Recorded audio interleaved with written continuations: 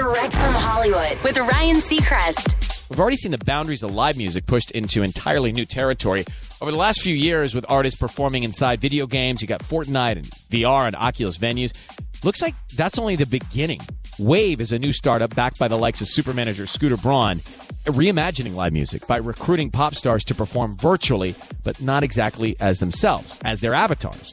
An avatar is it's a computer simulated character like the ones in video games, but often personalized to resemble real people, which would typically be the case in these performances, though not necessarily. Scooter sees unlimited potential. He was saying that, quote, "I want to work with today's most forward-thinking leaders in music and technology. The future of the industry depends on it." Wave does just that, creating transformative experiences for the next generation of concert goers. Look for a bunch of virtual concerts from Wave with big-name stars soon. That's Direct from Hollywood.